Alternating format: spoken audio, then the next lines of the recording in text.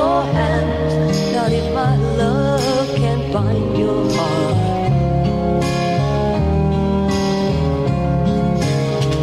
And there's no need to take a stand, for it was I who chose to start.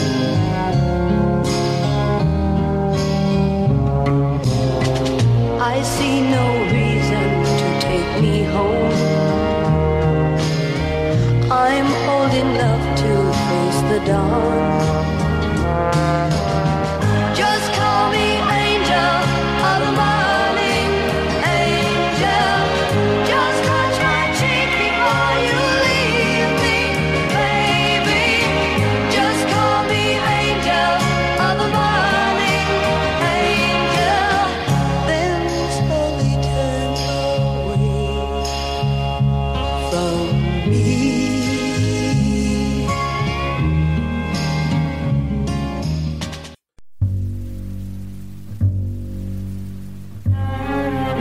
You are listening to They Must Be Destroyed on Sight. The following podcast contains adult language, adult situations, and spoilers for the movies discussed occur often. You've been warned. Now, take it away, Dr. Rausch. They must be destroyed on sight.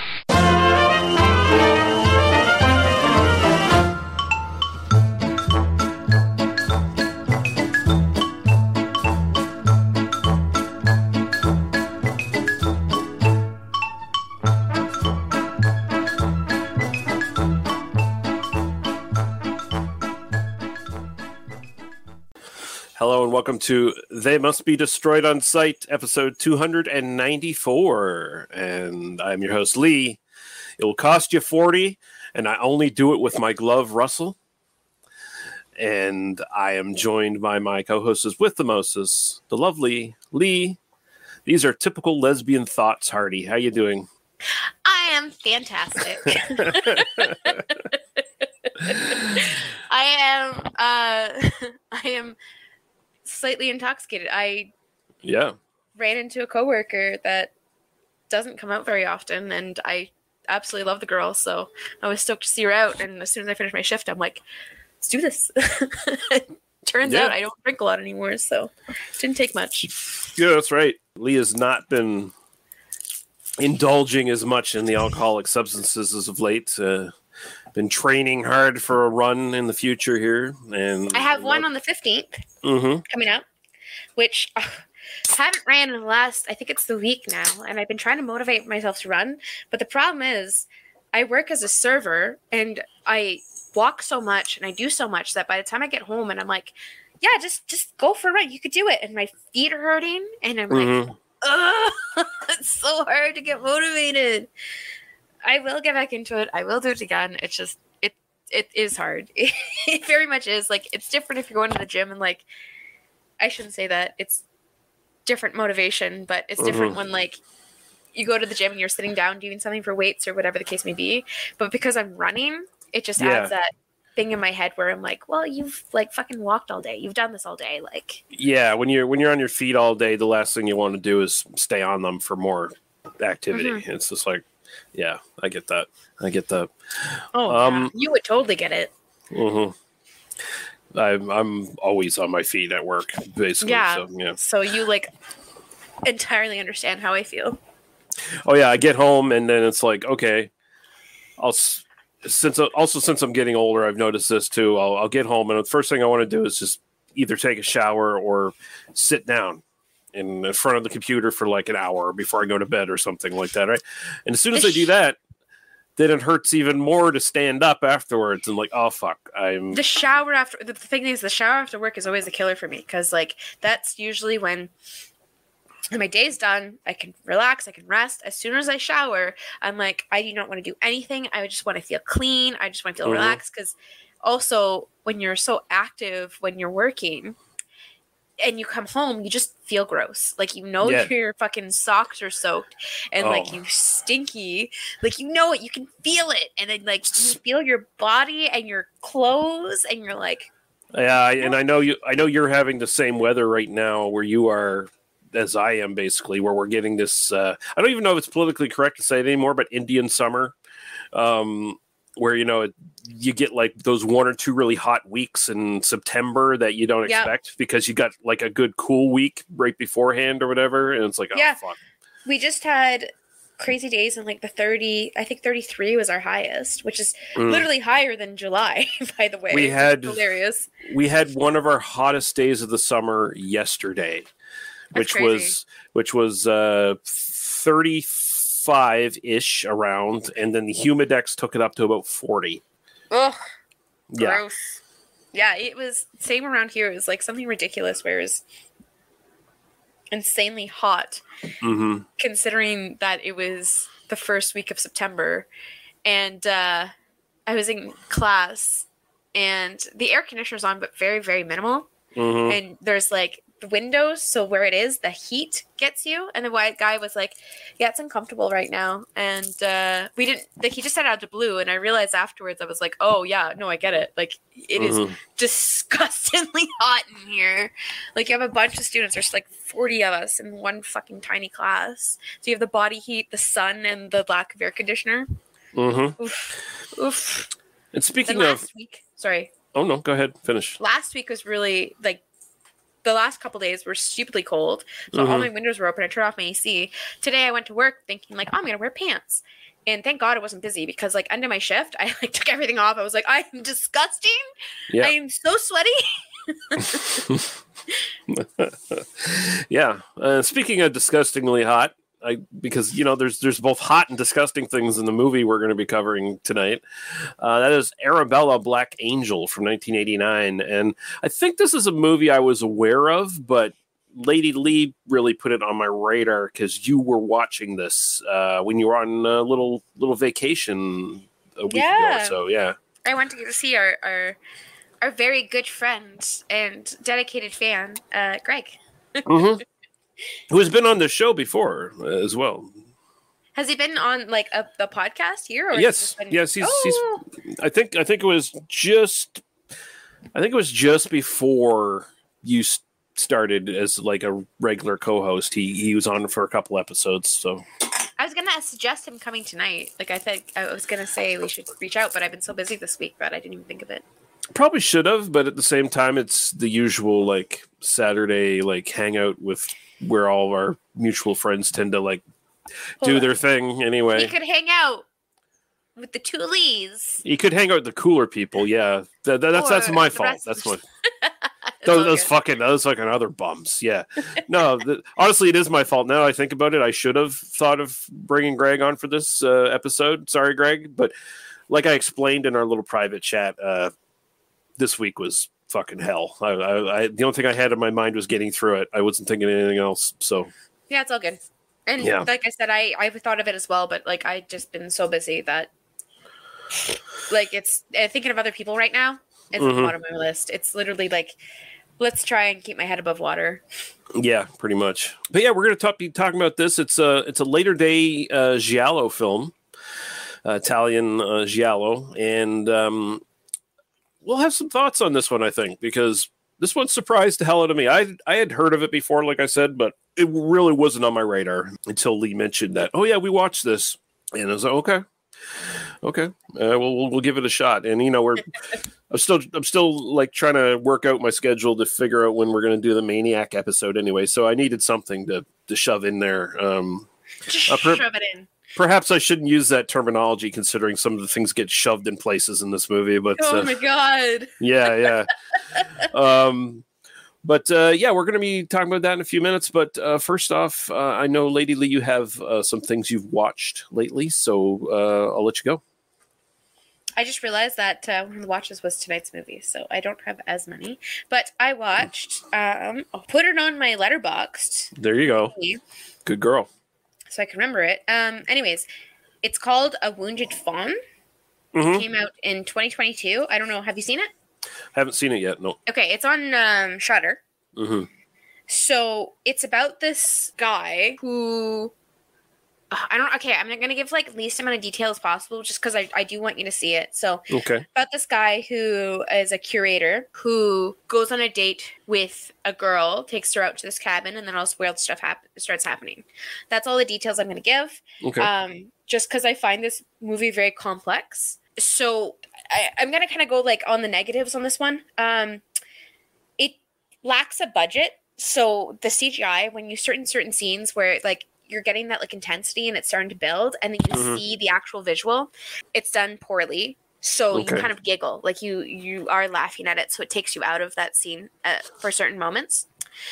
But for the positive, it's a really good storyline. It's a really kind of, it takes some of like your usual normal, but takes their own original twist on it. So it's a fun kind of turn of events that you don't expect at first. And then when you're watching it, you're like, you kind of expect what's going to happen at the end. In my case, I kind of knew what was going to happen in the end. But when the end, even though I knew, I enjoyed it. I wanted that to happen. Like, it was just kind of a satisfying ending.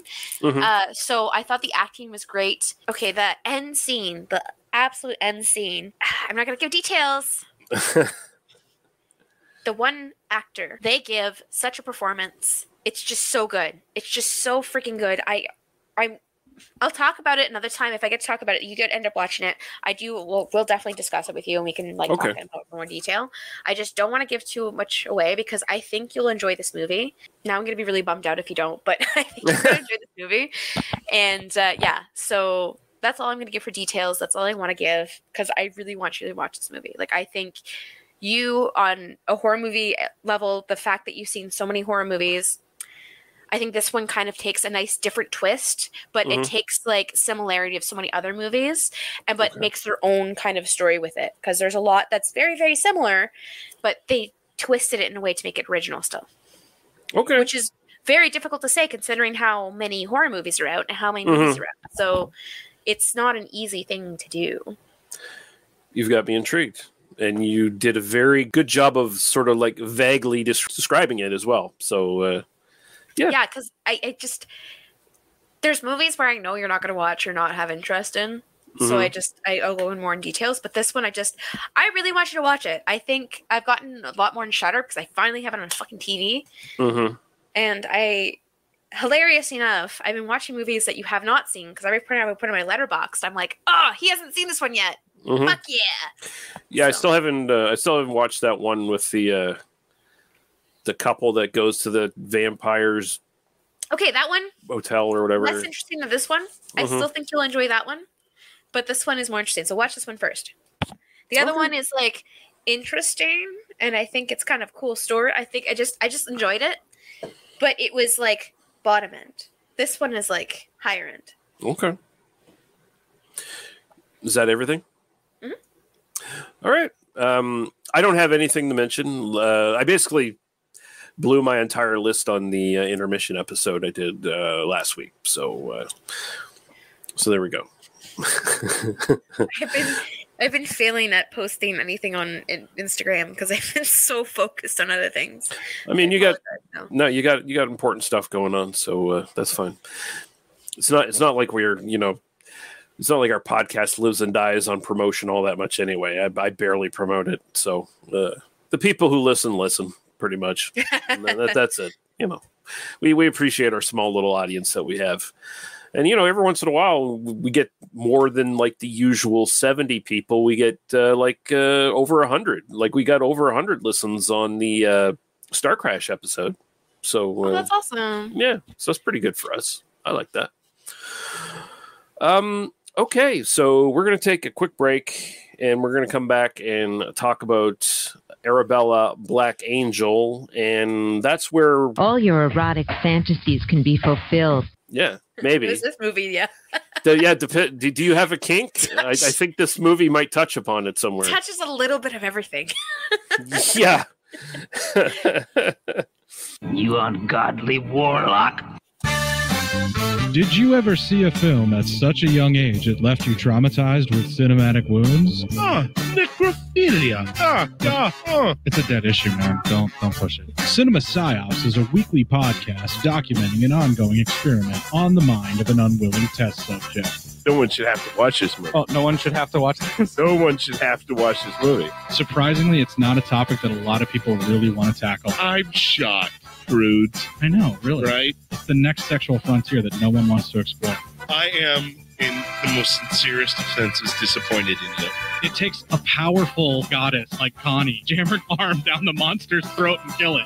Still tripping out over that. Even as a kid, I was like, I gotta find a girl like that. Every week, I get a new look of disappointment that I never thought I could get out of it. Unimaginable. At 12 years old, you should not be watching this movie. Obviously. At 13, you should not be. 14, you shouldn't be. I'm not entirely sure even 17-year-olds should be watching this movie. Just because you're offended by something doesn't mean that you have the right to demand that it doesn't exist. Watching this film again, I had all of this like little nerd glee with everything that kept little popping history all popping up absolutely. at you. So I totally loved this film.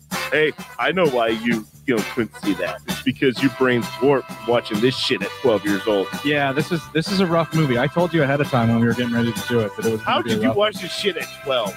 Because physical wounds heal, cinematic ones don't. Listen to Cinema Psyops. You ungodly warlock.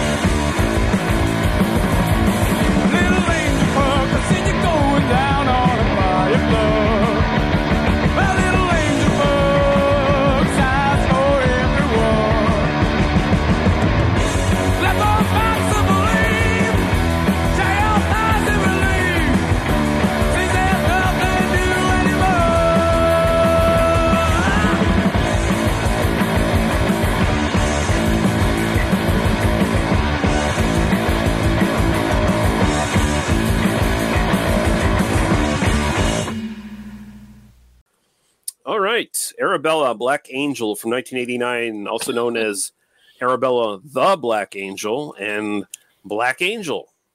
This is directed by Stelvio Massi, and around this time he was being credited for American audiences as Max Steel. Stelvio Massi is probably better known as a cinematographer and just like general camera equipment guy, cameraman, whatever you want to say. Most of his career from the 1960s going well into the 70s when he started directing involved that kind of work. So he was his own cinematographer basically for the movies he directed as well. I think pretty much all of them as far as I can tell. He started doing stuff like A Fistful of Dollars. He was the camera guy on that.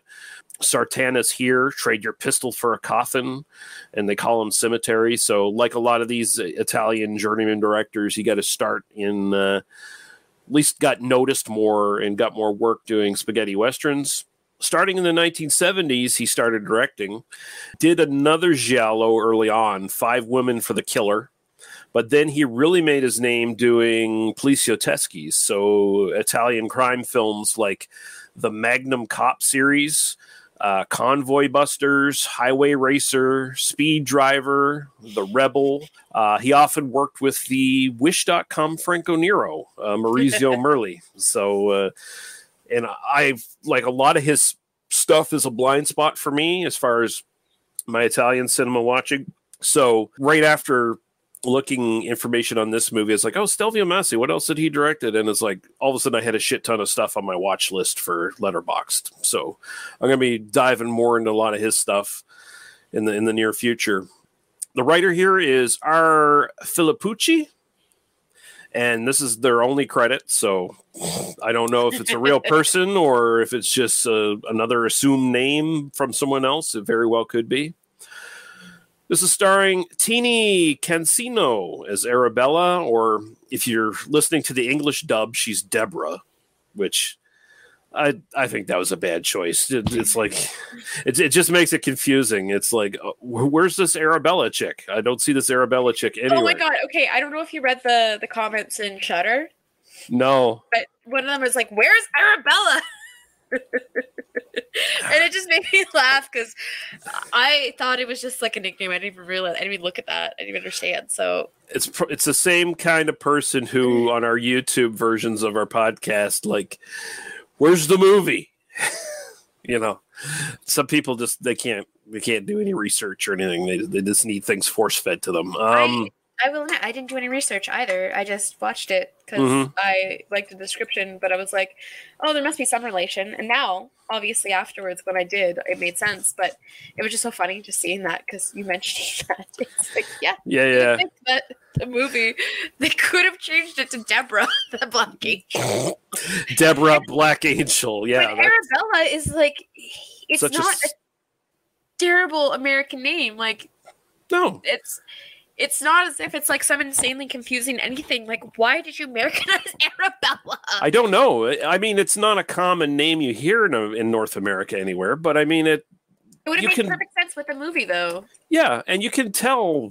I mean, you can tell just by the name that it's kind of like a female gendered name, essentially. So it's like there's no mistaking who it is and who it's about. It's like, well, and it's just a way cooler name. Anyway, Deborah. Like they could have. Deborah's such a lame name. Why didn't they call her Bella if they wanted to? Yeah, because in Arabella Black Angel, had they called her Bella, people would have made sense to it. Because then eventually it could have shown something or did something, or even just one person said Arabella quickly. Yeah, and it would have linked you to it. This movie is not big on filling in the little details, so. So Tini Cancino, she actually had more of a career than a lot of people in this film did. She had a minor little career throughout the 80s and 90s, basically, as an actress. She did like a fairly lengthy running Italian comedy series called Drive-In. That's kind of where she made her name. And then I guess she left that she was in some sort of dispute or something, and she left that series and sort of went into a film career. And she did some, sexy films around this time, understandably so, considering how she looks. I think she stunning. Yeah, I think she was a pinup model as well, if I'm not mistaken.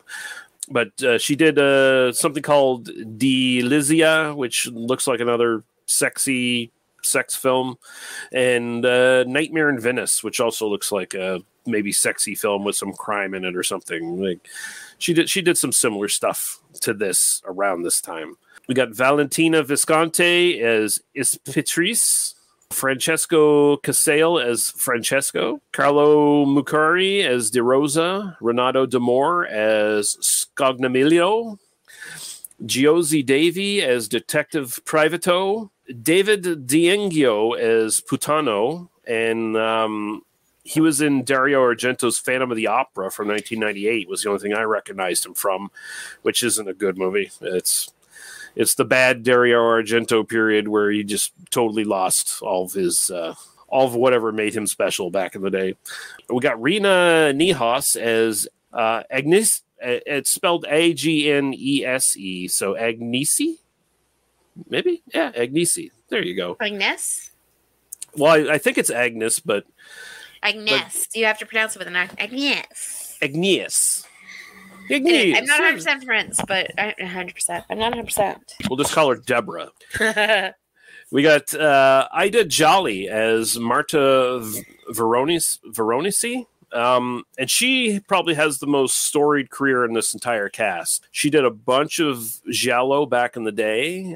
Got her start in things like Hercules in the Haunted World, but then she went on to do The Whip and the Body, which we've covered. Mm-hmm. She was in Django Shoots First, The Case of the Scorpion's Tail, The Bloodstained Butterfly, The Murder Mansion, Footprints on the Moon, Murder to the Tune of 7 Black Notes, and all kinds of other stuff. She's had a pretty lengthy career, so she's kind of like the key, like, hey, we've got like giallo royalty in this film, kind of thing. We have a synopsis here from Nick Reganis on IMDb. And he says, beautiful Arabella, the wife of bitter novelist Francesco Veronesi, is a slave to sin and her insatiable sexual appetite. Unable to satisfy her needs, the reckless nymphomaniac gets her kicks from finding pleasure in all the wrong places, unaware that a stealthy photographer watches her every move, taking compromising pictures of her. When the police show up at her place, sultry Arabella takes matters into her own hands, sparking Francesco's dormant creativity and passion. But as Francesco rids himself of persistent writer's block, a mysterious scissor-wielding psycho butchers Arabella's lovers, catching sexy Inspector Gina Falco's attention. Who is behind the gruesome murders? Will promiscuous Arabella's kinky sexual underworld inspire Francesco to finish his next bestseller? Yeah, it's not a bad description. It's kind of what happens. Lady Lee, what are your general thoughts on this movie? Okay, so I picked this movie. So I was at Greg's. Mm-hmm. We did our group hangout, and we were watching movies. So going through the things, and I saw the picture, and I was like, oh, hey, let's check this one out. And then I read the description. I'm like, okay, we're gonna see boobs at least once. Like, let's watch this one. Just once, maybe. Yeah. And then when we saw the intro, right off the bat, and then you see penis. Yeah. Just full on bush and penis, and then you see this girl get out of a fucking cab wearing nothing except for see-through fucking red clothing. Like it was like sheer red. Yeah, dress. Her boobs weren't even in. No. It was a dream sequence, but still. I get that, but still, like, you could still have a dream sequence without that. Not saying I did not enjoy it. I absolutely thoroughly enjoyed, like, first of all the women in this movie are fucking beyond gorgeous. They're all stunning. Don't get me wrong. I'm never going to complain when a woman is willingly wanting to show her breasts. At least I say wanting, considering the time and, like... Yeah, there might have been some coercion here, you know, like... But I feel because there's so much in this one that the person knew from beforehand. I have a feeling that this was one, because it's so extreme, that they knew what they were walking into. So it makes me more feel comfortable watching it than the versus the awkward scene where the boobs randomly come out. Like, this one was straight up like, yeah, your boobs are going to be seen. And they're like, okay, cool. Let's do it. Yeah. I hope. I very much hope so. Yeah. That is, like, the positivity I'm putting in my mind. Because absolutely now I can appreciate that consent is a huge thing, and a lot of fucking dirty directors are getting caught out for their shitty behaviors, which they should be. Yeah, I didn't see, like, I tried to do as much reading on this as I could, and I didn't see anything saying Stelvio Massi was a creep. So again, this was extreme. Like, it was extreme to the point where we're joking that it's a softcore porn. So I have a feeling that when they entered, they knew what they were getting into. Yeah. It was more, they knew it. So there's a huge difference when there's a scene that comes up and they say, well, just show your boobs. Like, just versus... hey, Toots, we need you to take your top off in this scene, okay? Listen, here, see this? See this here? This is a $50 note. You take your top off. We're going to give you the first half. I'm going to cut it in half here. There you go. You got $25. But for that $25 to become $50 and be legal tender, I need to give you the other half of this bill. You know what I'm saying? So maybe undo the little strap on your bikini up there. Okay, yeah. Yep. And because this one is a little bit more, like, I'm pretty sure in the description when you opened it, like when they opened the script, you knew it was going to be nudity forward. Yeah. I mean, it's on every fucking page of the fucking script, I imagine. Yeah.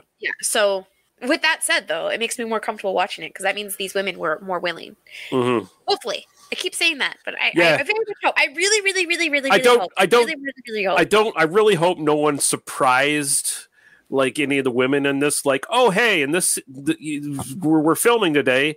Oh, guess what? This is the scene where you get your clothes cut off you by a bloody pair of scissors, and then have the scissors shoved up your hoo-ha.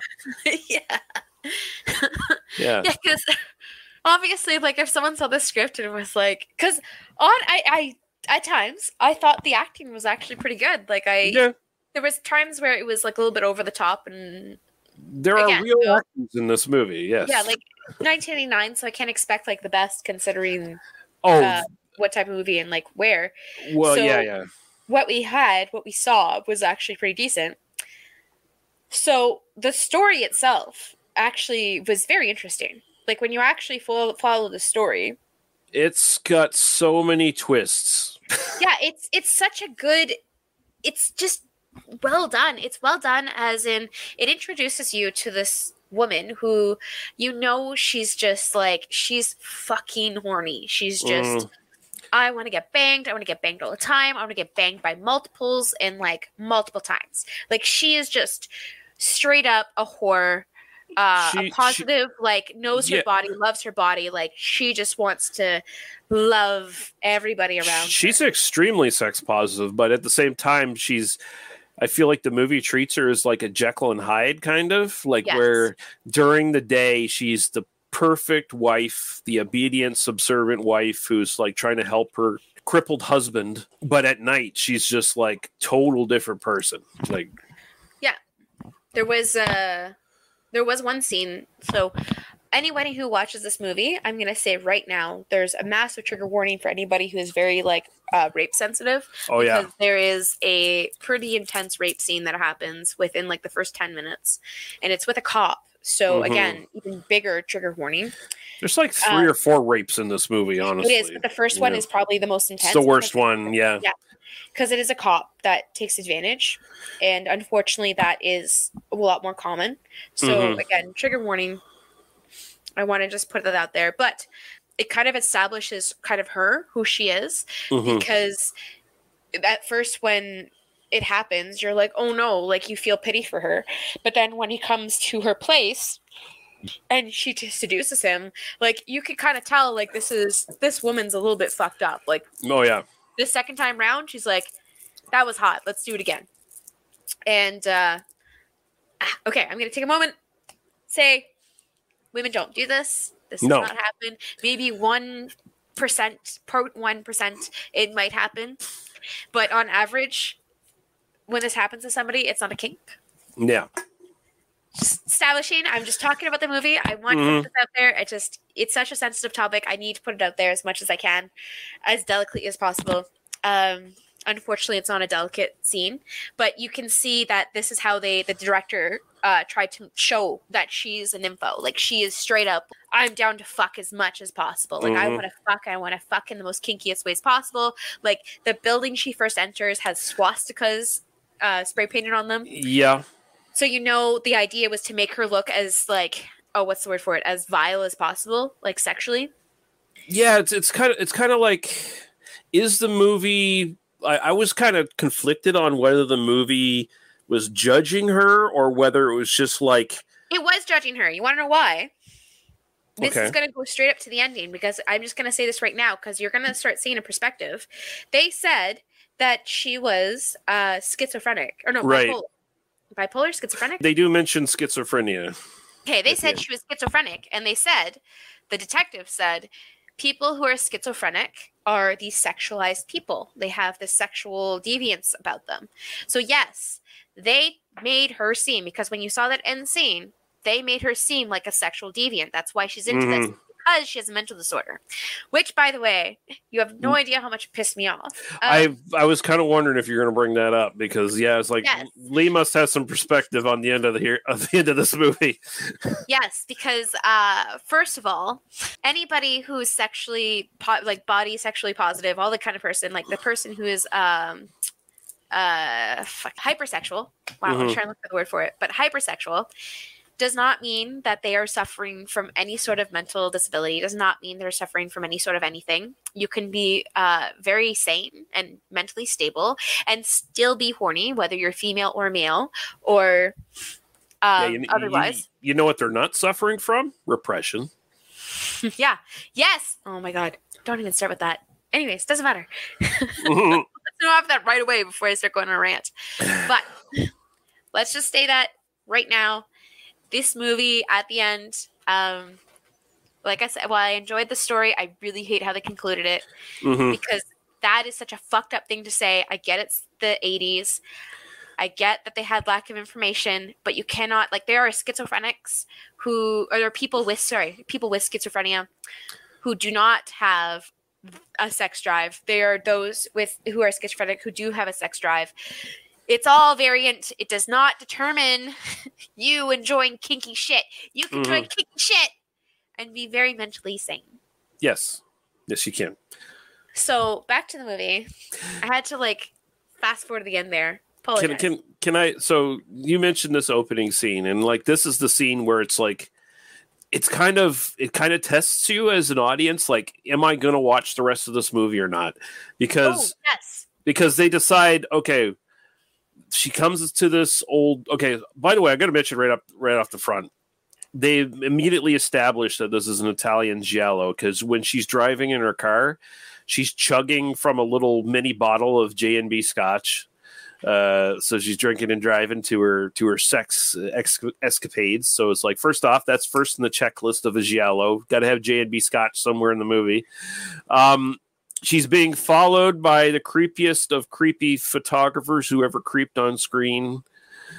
That guy fucking skeeved me out. He's got a skullet, and he's got like the worst looking skullet I've ever seen, where it's just, that guy's not doing himself any favors with that hair. That's all I'm saying. Speaking as a bald man who accepted my fate and just shaved my head. You must be glad now. I mean, I'd probably look like him. Yeah, the hair is still like, oh. Nah, I probably still got more on the back than he does, but yeah, no, it would not. Yeah, he had a skullet. It would not look good. But anyway, so this movie tries really hard to set the tone right away, right? Like it's like they have this checklist of what's the kinkiest, most perverted shit we can think of, and then let's put it in this opening scene. So she walks into this burnt-out old mansion that's been fixed up. And so, like, this is Italy. Prostitution's illegal. So they got to have their brothels out in the countryside and these, like, abandoned places and stuff. So she goes to this place called Infernal Regions. She's welcomed by a drag queen with an eye patch. Well, maybe not drag queen, but, like, transvestite at least, right? Oh. With an eye patch. I'm going to stop you right there. It's... Okay. Just transvestite is not a word that we use anymore. Okay. All right. Yeah. Okay, so a trans person with an eye patch playing. Well, I don't know if they were trans or if they're just in drag. I'm not sure either. I think it was because there was the drag. There was like the kind of play on like the androgynous and then like the play of the feminine and the masculine. This person, I think they tried to portray as someone who was trans just because like everything else I saw, this is kind of what I saw. I could entirely be wrong. I feel like we're giving it more thought than they did when they were doing it. It is. It's just everything else that I saw in general and like everything that I know from like other movies I've watched or things I've seen. I'm not a professional at this. I shouldn't like try and I mean, I'm better than everybody else because I'm not. I mean, we just got done saying this movie's really bad on mental health. They're probably really bad on trans issues as well, honestly. But that's exactly like I could totally see how they dressed this person up. I could totally see that this was someone who was trans, and they tried to make him as vile looking as possible. So this person is basically the door person. They're playing an accordion. Or maybe not a full-on accordion, a squeeze box at the very least. And the first thing they talk about is when Arabella comes up to the door, some comment about her mammary glands. Because she's wearing like this sheer like tube top thing under a vest, basically, or like a very short coat. So her boobs are already like out. It's like there's nothing left to the imagination. And then I'll just go through this quickly, this checklist of the things she sees and does in this place. So she sees right off the bat a topless woman with claw gloves, like these bladed felt gloves that she's wearing or whatever. And she kind of like plays with them in front of Arabella and like teases her a little bit and then runs off. Then we got 3 women in kinky clothing, typical like leather BDSM kind of clothes. 2 of them are lighting cigarettes from a crotch candle the third one has, which was interesting. I was like, okay, that's something I've never seen before. I've never seen anyone with like a candle device coming out of their crotch and people lighting cigarettes from it. That was fun. Then we see a woman getting double teamed by two leather daddies on a staircase, which, by the way, seems very unsafe. Like, they look like very strong, muscular men, but at the same time, not a place I'd like to be jangled from. No penetration at this point, but they're holding her up and sort of working her over in a softcore sex kind of way. They're basically just feeling her up and stimulating her through touch instead of anything else. Then she enters upstairs to this red lit area where she passes an old lady who I think is probably like the brothel mother or whatever, you know? Holy fuck, did I laugh. Yeah, and she's flicking the nipples of this very hot young woman against the wall. It is like... It is such a bizarre visual. Oh my god, it is like quintessential. Oh my god, anything that you think like people think of like the kink world. It's all here. It's all here. That moment right there, that moment. Like everything else, like obviously there was like some extreme whatever. Like, okay, yeah. Mm-hmm. That moment right there was like literally what people think of the kink world. That moment right there was like like everything, the worst possible or like the grossest thing possible, or you know what, fuck it, if you're into it, it's your thing. It's just how it happened, how it was, like it made you so uncomfortable. Yeah, you know, and if you're not familiar with this section of like porn, just go to like X videos or whatever and write in old and young. It's for me personally, it's so uncomfortable because it's usually these girls, like you could see. I can't even like it's never one of those moments where I intentionally see them. It's always one of those moments where the preview comes up and I don't read the title and it pops up, and then I see the young girl and then I see her face and then I see the guy that walks up and I'm like, well, nope, done. Let's move on. Whoa. Right away you're like, this girl is probably just getting into this, and this is the situation she's put in. Like, yeah, no, this movie tests, like I said, this movie tests you in this opening scene. Then she passes by these two muscle men in mankinis with chains attached to them, wrestling each other, quote unquote. Yeah, everything else except for that moment, I was like, yeah. That's probably the most normal seeming thing in this. Then we have this falling downstairs, like everything else is like everything I would try. Then we have this old man who looks almost as creepy as her photographer who's stalking her, getting a blowjob from this hot young woman dressed to look even younger. Like she's dressed in like schoolgirl clothes. Then we have a silhouette of a female pegging a male. It's like I'm surprised they didn't just show it. Like, might as well. Yeah. With everything else you see, might as well. Yeah, like you said it perfectly. Like you're gonna test this at people. Like if you can watch the first entry, like the intro scene, if you get through this whole like brothel of sexual, again in quotation, deviants. Some actually, honestly, some are deviants, but anyways, most deviants. Then you're golden. After that, nothing about this. I don't know. I was like. Yeah, it prepares you. It steps. It's like it's trying to warm you up. It's trying. This is like foreplay. This is literally foreplay.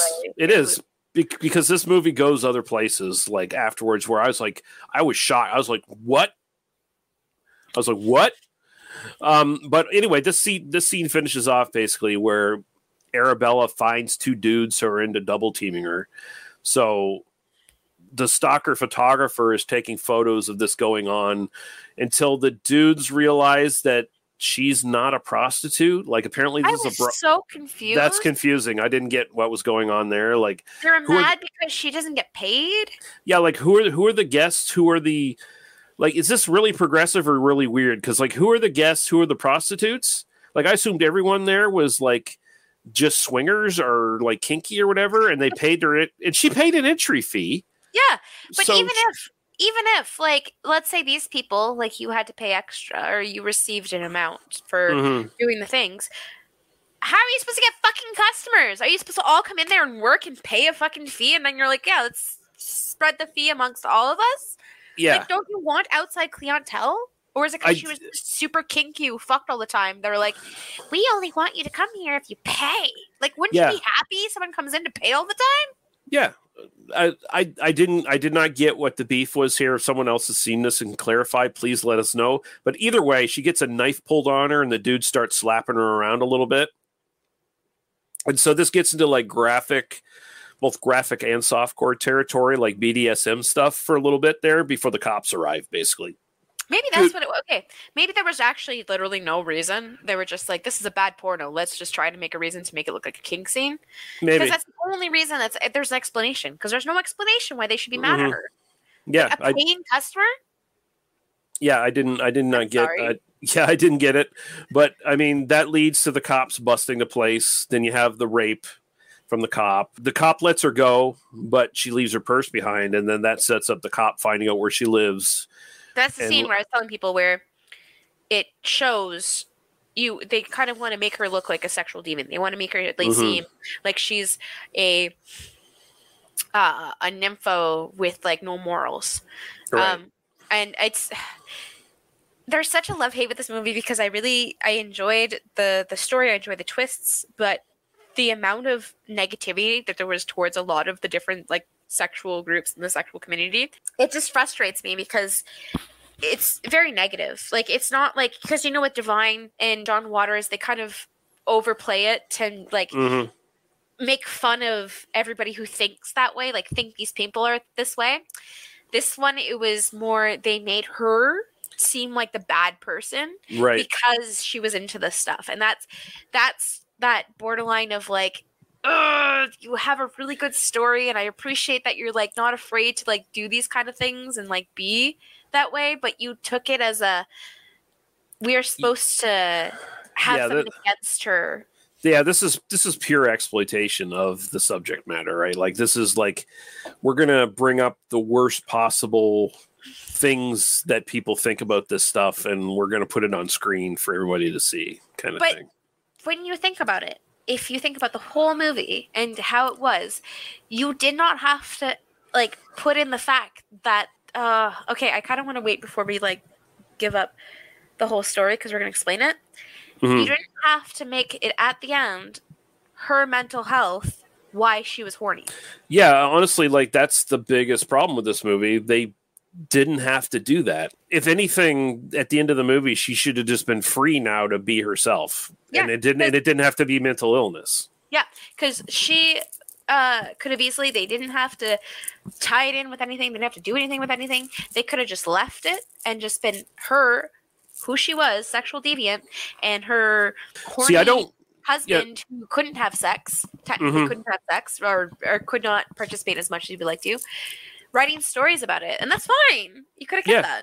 Yeah, see, and I'm usually we don't care too much about spoilers in this. I really don't want to spoil what the big twists are at the end of this, because there's like 3 or 4 major ones, especially like who the killer is, and there's a secret with the husband that I don't want to spoil. Yeah, there's so much. Like, this is what I mean. Like, there's so much about this movie that as you watch it, well, yes, it is a softcore porn, and you're like, oh, like these scenes, some of them, they linger. Like, this is, I was thinking about this. So this is 1989.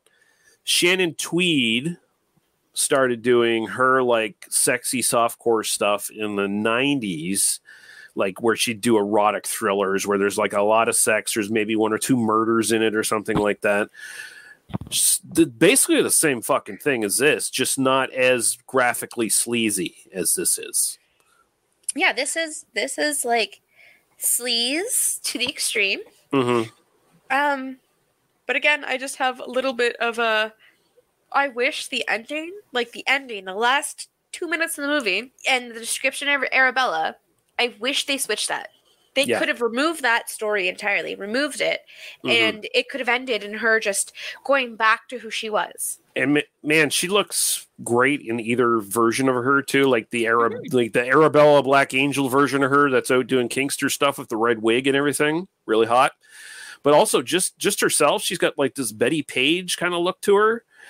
She's a gorgeous woman. She's beautiful, right? And absolutely stunning.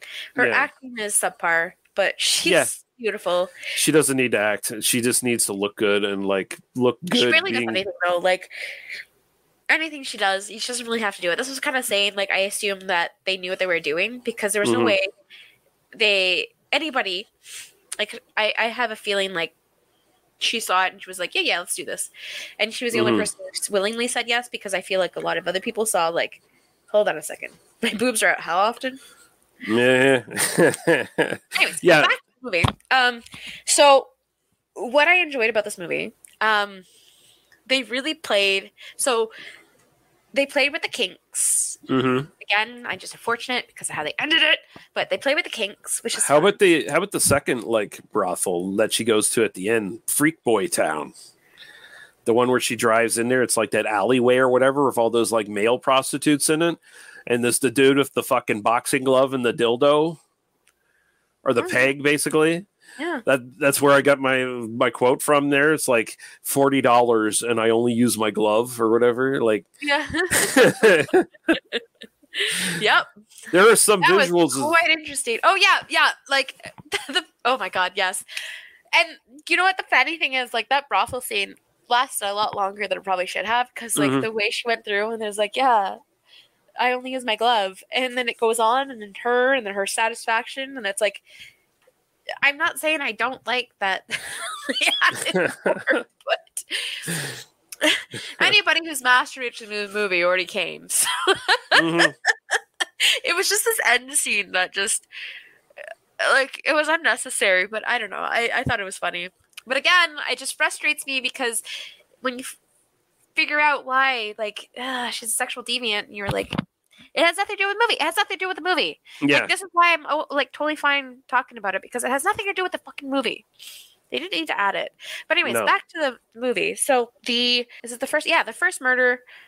So yes, the first murder we see. This is the first murder we see. We're going to talk about this one because this is part of the story. It doesn't give anything away really. And we've already explained Arabella lives at the end. So first murder is cop comes. He has her purse. And they live in this like beautiful gated home. So she has to go and open the gate by hand. Yeah, her husband's like a pretty successful writer, I guess. He was in a wheelchair because they got into an accident because she was giving him head while they were driving. Okay, and you know that raises a question for me. If the accident supposedly broke, like, you know, crippled him, made him paralyzed from the waist down, how did she survive? Because where her head was is exactly where his legs and spine would have been on that head-on collision. Had it been rear-ended, it would have made more sense. Because he rear-ended somebody, it makes less sense. Or you never know, because of how it was. They had airbags back then, right? 89? 89, yeah, I think so, yeah. But maybe not. Car you had. So had it crushed in, because it might have been higher, it might have avoided her. And his neck, it might have damaged his neck, because your neck, how you do it, depending on how it happens, can, with the connectivity of your brain. Right. So head, all of this, like torso and head here, we'll say. Sorry, can't see. Yeah, no, but so it's his legs, right? Because his dick still works.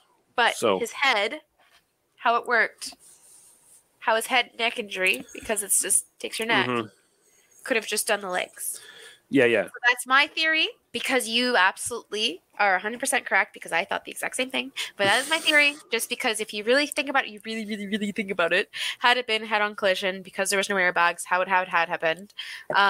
If we say she got like left injury-free, must have been a very serious neck injury. Yeah. And, you know, and on the logic of this movie, too, by the way, where, you know, like mental illness comes from like certain things, like she could have got a concussion and become schizophrenic.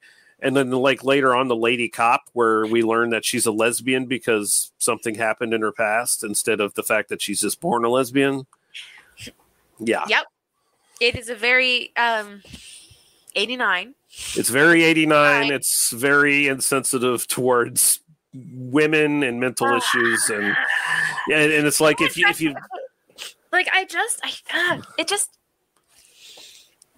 know my degree in psychology, and like it's funny because like you ask me certain things, you ask me specific things, and I'm like I don't remember a lot of it because terms and shit. I shouldn't say I don't remember a lot of it. I don't remember a lot of terms. I don't remember a lot of like the symptoms and all this kind of stuff. But holy fuck, when someone tells me like, oh yeah, you got into a car accident, you got schizophrenia, that's not how it fucking works. You turn into a lesbian. Oh, that's not how it works. You might have like you might have aversion therapy. Like there's things like that that do happen, but it doesn't change who you are. It just averts you from like a certain thing. So if this averted her from men, it wouldn't mean she's no longer attracted to men. It just means that her attraction to men would cause her a problem that she would have to fix in order to like get over it. So anyway, yeah. Sorry, just, holy fuck! Like that's. Also, I got a question: how they so easily got rid of the cop's body? By the way, it's like, because here's another twist in the film: the writer's mother lives with them. Yes. Oh my god. Okay. Hold on. We gotta go back a few steps here. Okay. We didn't explain the first murder. We just kind of like started touching. Yeah, that's right. Murder. So, okay, we're gonna establish the wife was giving the husband a blowjob in the car and got into an accident. Husband is now a paraplegic. Bitter paraplegic who snaps at the smallest thing. Yes. So paraplegic, he lost all sensitivity to his legs. Yes, his penis works. Yes, his upper body torso works. So it's just his leg specific. So why? I don't know. They can't fuck all the time. I don't know. I do not. He's got writer's block, and apparently that makes him impotent as well. Okay. I think I remember because it's when he learns of like her sexual dalliances at night that he starts to be able to write again, and he incorporates her into his stories. Yes. Yeah. Yes. That is one part I forgot. Thank you for reminding me. So yes, they're home together. Night after the cops raided the brothel she was at and left her purse from the cop who raped her.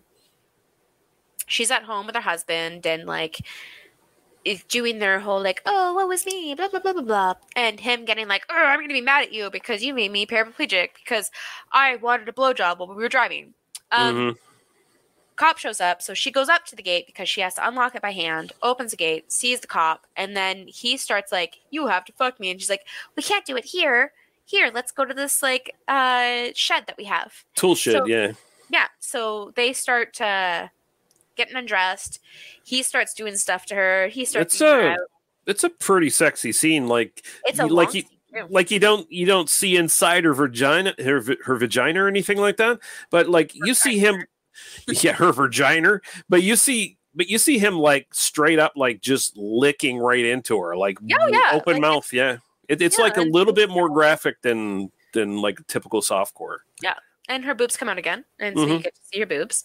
And anyway, so husband who was inside and don't know how he made it out there because it looked like it had steps, but gets out there with his wheelchair. And husband goes in, opens the tool shed, and he catches her, and she just takes something and kills the cop, like just straight up, like, "Oh no, I got caught! Oops, I killed the cop." Yeah. So cop's dead. Pretty weak hit too. Like I realize it's like a metal mallet or whatever, but she just kind of gives him a tap and he drops. So he's probably just like at worst like knocked unconscious, and they just basically. So they killed. They buried him alive. Yeah.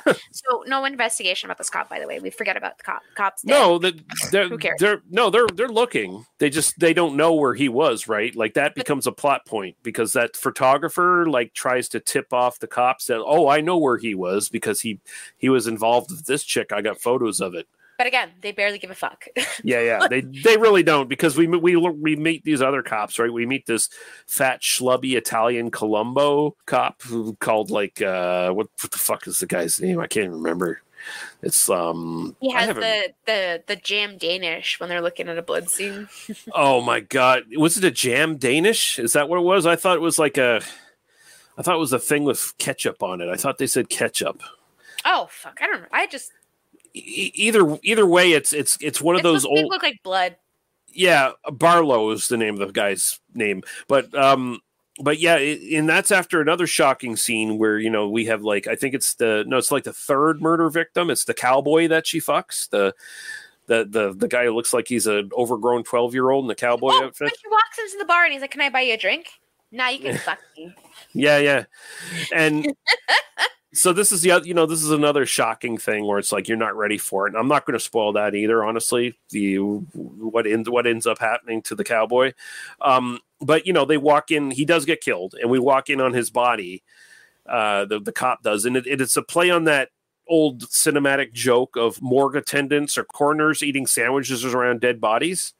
But he's got like either it's a Danish with what, you know, jam, or it's a fucking some sort of sandwich with ketchup on it. But it's on top. Like, that's why I thought it was jam. Yeah, it's weird. It was like a Danish with jam, and they might have said ketchup, but I don't understand why you would have ketchup just poured on top like it was. Like, I don't know. Either way, it looked gross, and yeah, it was and gross. The detective that's a part of the case, unfortunately, she was traumatized by a situation when there was lots of blood. Mm-hmm. So she has a hard time with the situation. It was with scissors. Yeah. And this is scissors, so she has a hard time in this situation. So she goes to the washroom, and he's just eating this fucking thing that looks like blood. Like, doesn't even... Yeah.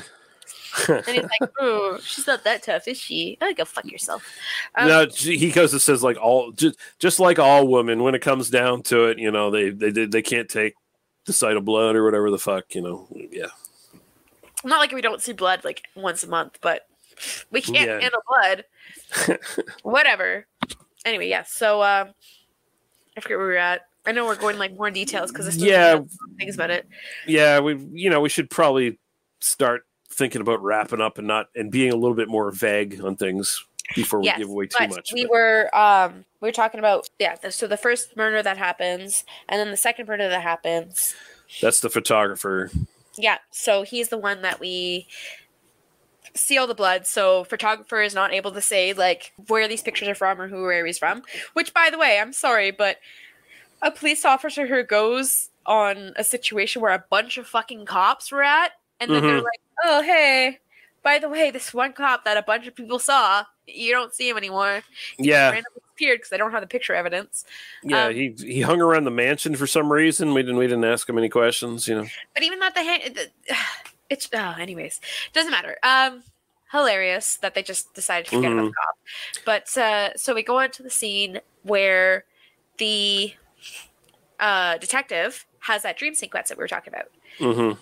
So this is a scene where at first when you see it, there's no identification that there's a dream sequence, but she gets out of a cab and the cab's like, "Are you sure you want to be dropped off here?" Like, yeah. She gets out of the cab, her boobs are out, out, and then she's wearing the sheer red dress with a red thong.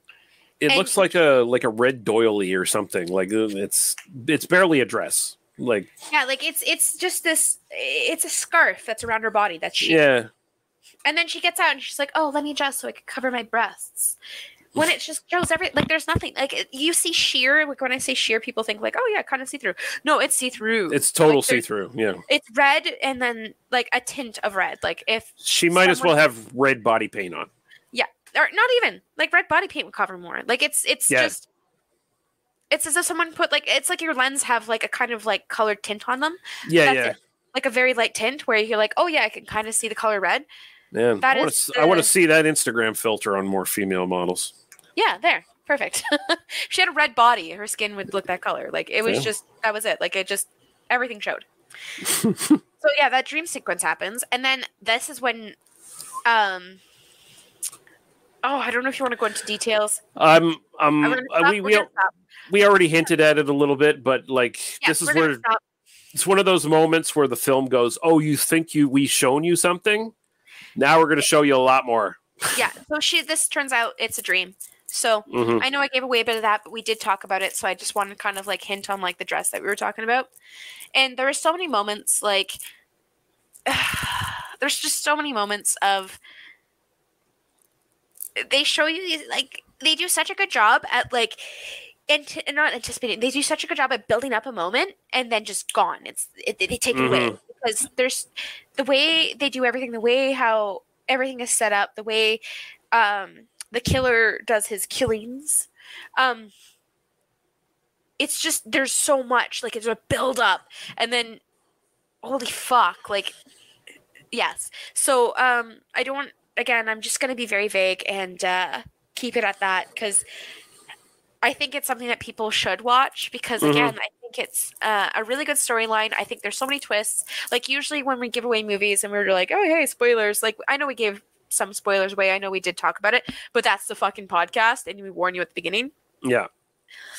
There's just so much that we did not give you that will still surprise you for a lot of it. So, oh yeah, this like, movie in the last like 30 minutes has so many twists and turns that it's like you'll be gobsmacked. Like, what the fuck? I am gonna give away one spoiler though. So the last 30 minutes of it is totally no longer the hardcore porn or softcore porn that we were used to. Because at the beginning, it's like full on everything, everything, and then the last 30, it's like it's gone. Yeah, there's a brief scene of her like where she goes to the all male brothel and gets the guy off the glove and the dildo, and they go off, but that's more like you see his bare ass more than anything else, and they're like fucking against a tree or whatever the fuck, and then that's it. But yeah, then it just kind of throws a bunch of twists at you. They get more and more ridiculous, but they're kind of fascinating with how audaciously ridiculous they are, that I was entertained by them. And then it's an entertaining movie. Like, it is an entertaining movie. The acting, like I said, is subpar. Like, there's some moments where I was like, oh yeah, that was good, I like enjoyed that. Other times I'm laughing because I'm like, oh my fucking god. Like, because it's dubbed. If you speak Italian, I would suggest just watching Italian because I think it's better. If you do not, and you're cool with going straight up subtitles, because I did not, I think it would sound better and probably do better than if you listen to subtitles, because the actors who did the voiceovers were garbage. Yeah, this wasn't good. You could see them acting, and you're like, I believe that. I don't believe the voice. So I would recommend just read the subtitles versus listen to the dubbed, because it was really bad. It was very poorly dubbed. But that's it. I think that's all I have to say.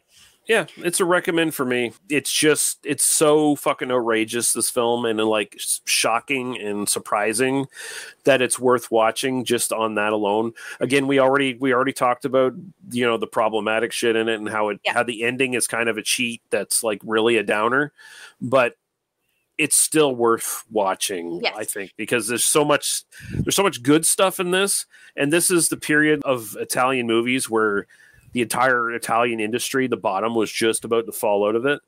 And there's like almost no Italian horror movies around this time that are any good anymore. And this one's like one of the better ones. This is what I'm kind of saying, like with the movie that I watched earlier, where the graphics kind of ruined what could have been a very high quality movie. This is one of the ones where the choices they made for some of the stories, same thing. It's the same idea where it's already been made.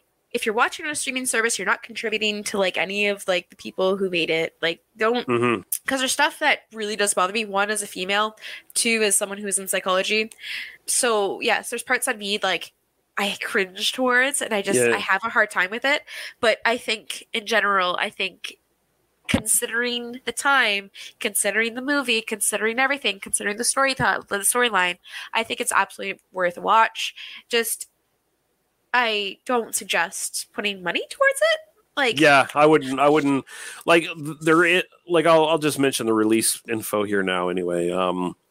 So if you do want to buy this on Blu-ray, Vinegar Syndrome, which is a good little boutique Blu-ray release company, they put out a version of this in like a single disc and also on the Forgotten Gialli Volume 4 Blu-ray set with The Sister of Ursula and The Killer is Still Among Us.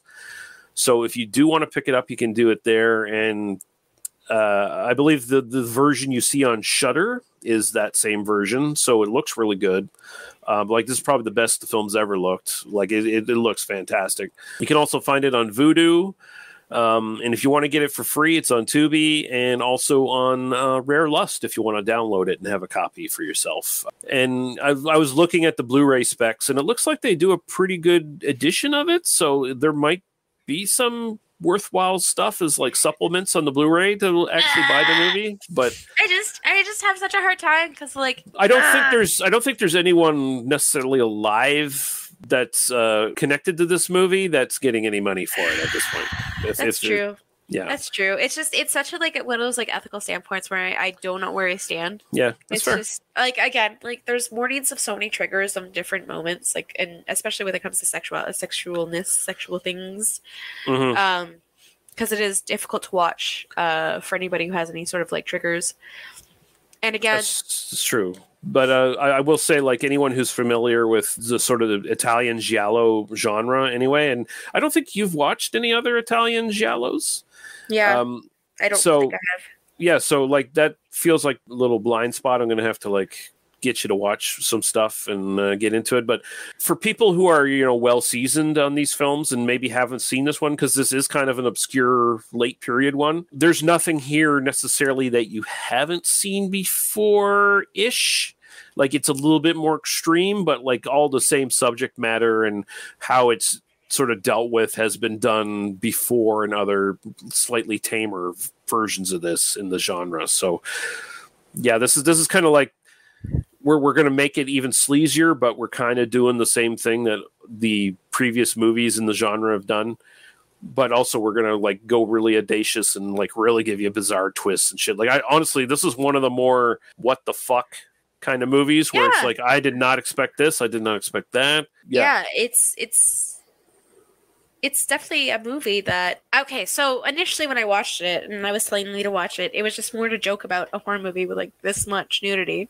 Mm-hmm. And then I got to see the ending, and I was like, holy fuck, like, absolutely, Lee, watch this. So he's the one who decided to do this for the podcast, which I'm stoked about, because it truly had... Again, it was just such a perfectly done movie when everything considering, even with its faults. Mm-hmm. For the storyline, for that, other than the conclusion, for everything else that happened, it perfectly put you on a twisting journey, and I loved it. Like me, I tend to like, because I see a movie and I start thinking, I'm like, oh yeah, I totally see who killed the person at the end, and I tend to figure it out just because I think a million miles and all the time. This one, no, this one actually threw me off. This is one of those movies where I can be like, oh, fuck yeah. Yeah, I don't have any trivia for this. I don't have any box office. Like, there's just like, it probably didn't do too good at this point because, like I said, the Italian film industry was dead at this point. So I don't think it necessarily made any traction. There's a reason why it's a forgotten, obscure Italian giallo. Love hate that. Like, it's just love hate that. Just I wish there was. It just, like I said, the whole thing with the person who was like at the bordello, like at the entrance. Mm-hmm. It's just there was no respect on the whole like kink community, and there was no respect on like the mental health, and there was no respect on a lot of things. That like if you have Divine, there was like this mockery and everything of like how other outside saw, but this one was more. Did not take that turn. I wish it had, because I would have so much more. But yes, I know. This is one of those ones where you could remake it, right, and like make it work. You could do exactly the same way, the same way, with obviously modernized and just no changes really, and just change that 2 minutes at the end and change a couple moments, and it would make it so much better. Yeah. And for me personally, just because like. Any of my friends who follow, I know I have a lot of friends in a lot of different communities, so I always am more sensitive to these things, and it just breaks my heart just to say, like, this movie has such a good fucking storyline, but unfortunately has, like, a lot of things that are very hard for me to kind of praise. Great storyline, but sorry, queer and kink community, that doesn't treat you like human beings. And mental health as well. It's just, yeah. I am sorry. I'm very middle on this movie. Watch it for the storyline, but please be warned by so many fucking triggers. Mm-hmm. That's it. And if you're going to watch it, find a fucking rip of it. Like, don't give money to it. I would agree with that. This much hate towards a lot of things. Please don't. Watch it for the story. Honestly, like Vinegar Syndrome, sometimes they unearth interesting stuff and they put out a lot of classic stuff. This ain't one of them. It's like you can skip buying this Vinegar Syndrome release and just find a rip of it somewhere. Honestly, it's fine. Yeah. So, not sure what's coming up next. Maybe we'll be doing Maniac next. I'm kind of hoping we will be. I'll figure that out when we figure it out. But until then, Lady Lee, where can people find you on the interwebs? On Instagram at MightyTinyAllStar, where I try and update you. I'm going to apologize to everybody. I know there's people who do keep up because like I post on my Instagram and they follow me on Instagram. I am going to apologize right now. I am behind, like you would not believe. The next post I'm going to have is going to have like 3 posts in a row. I've just been so busy. I'm back to school, so I'm back in classes. It just keeps me incredibly busy, as like anybody just knows, and work, of course, because yes. And I've told you, like, it's okay. It's actually better that I initially put the episode out and I promote it, and then you do it like a week or 2 weeks later, because usually that just bumps up the audience. It just is like, all of a sudden, a bunch of people who missed me, they see yours, and then they go to it. So. Yeah, I just I've been way slacking more so than usual. Like, just it's my last 2 years of school, so I'm very much focused on school. Mm-hmm. Nothing else.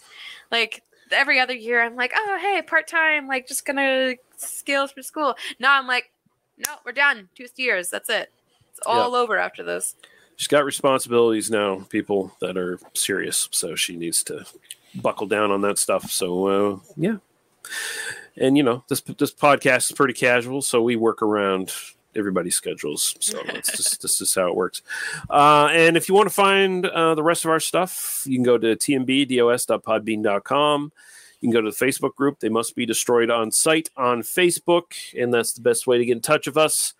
Leave comments and questions, film recommendations, all that good stuff. If you want to comment, we'll read the comment and respond to it on the show. You want to send us in a MP3 audio comment, we can play that on the show. That's always fun. Rarely ever get those. You gotta hint. And then, it helps me too, because half the time I find I like speed through trying to read shit, and then I stumble over my fucking words for some reason. I don't know why. Like, this is such a casual, relaxed fucking podcast, but at the same time I try to speed through everything. And then it might be because you're anxious? I am anxious to like make the podcast good, and then I end up stumbling over myself and fucking it up, and I have to fix it in editing. But most people don't see that at the end of the day of the final product. But yeah, anyway, thank you, Lady Lee, and thank you for bringing this movie to the podcast, actually, because this was a fun discussion. Yeah, it was a fun discussion. And thank you to all you lovely listeners who listen to us each and every week. We appreciate you.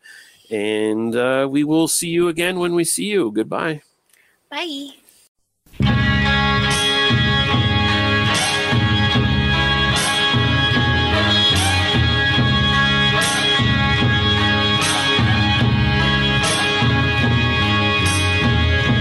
Shiny, shiny, shiny boots of leather. Whiplash, girl child in the dark. Comes in bells, your servant, don't forsake him. Strike, dear mistress, and cure his heart.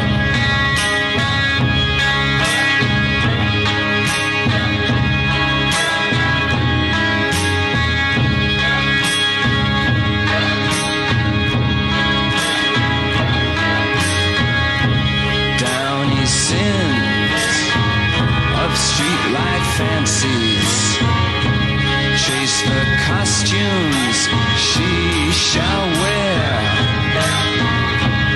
Ermine furs adorn imperious. Severin awaits you there.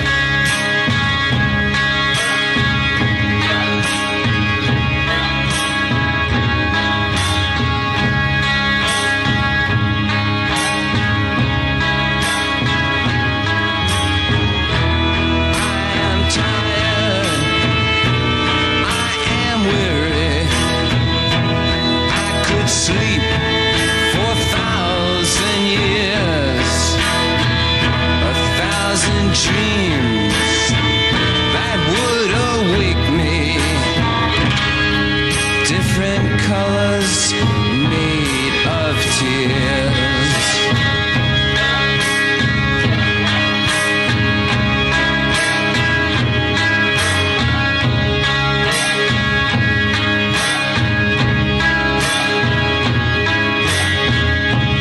Kiss the boot of shiny, shiny leather. Shiny leather in the dark. Tongue the thongs, the belt that does await you.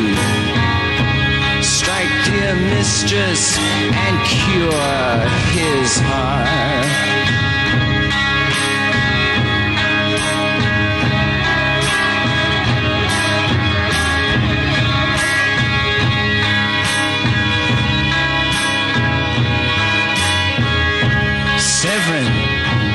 Severin, speak so slightly. Severin, down on your bended knee. Taste the whip, in love not given lightly. Taste the whip, now bleed for me.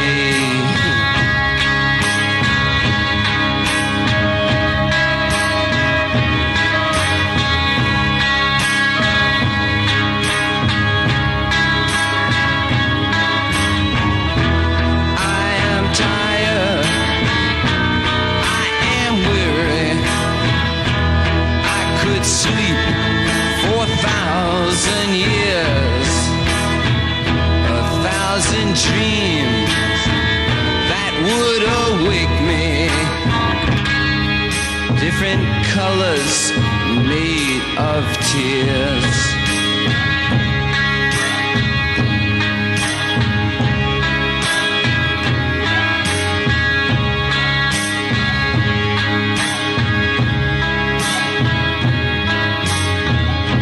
Shiny, shiny, shiny boots of leather.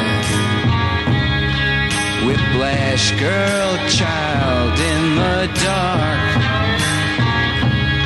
Severin, your servant, comes in bells. Please don't forsake him. Strike, dear mistress, and cure his heart.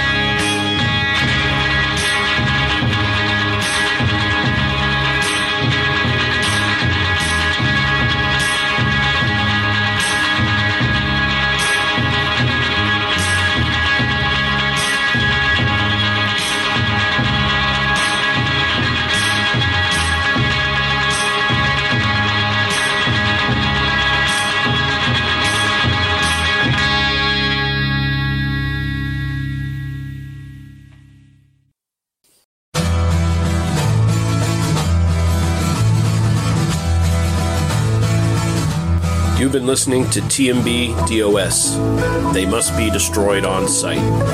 For further episodes of this podcast, please go to tmbdos.podbean.com. We're also on Apple Podcasts and pretty much any podcatcher that you can find. Thank you. Drive through.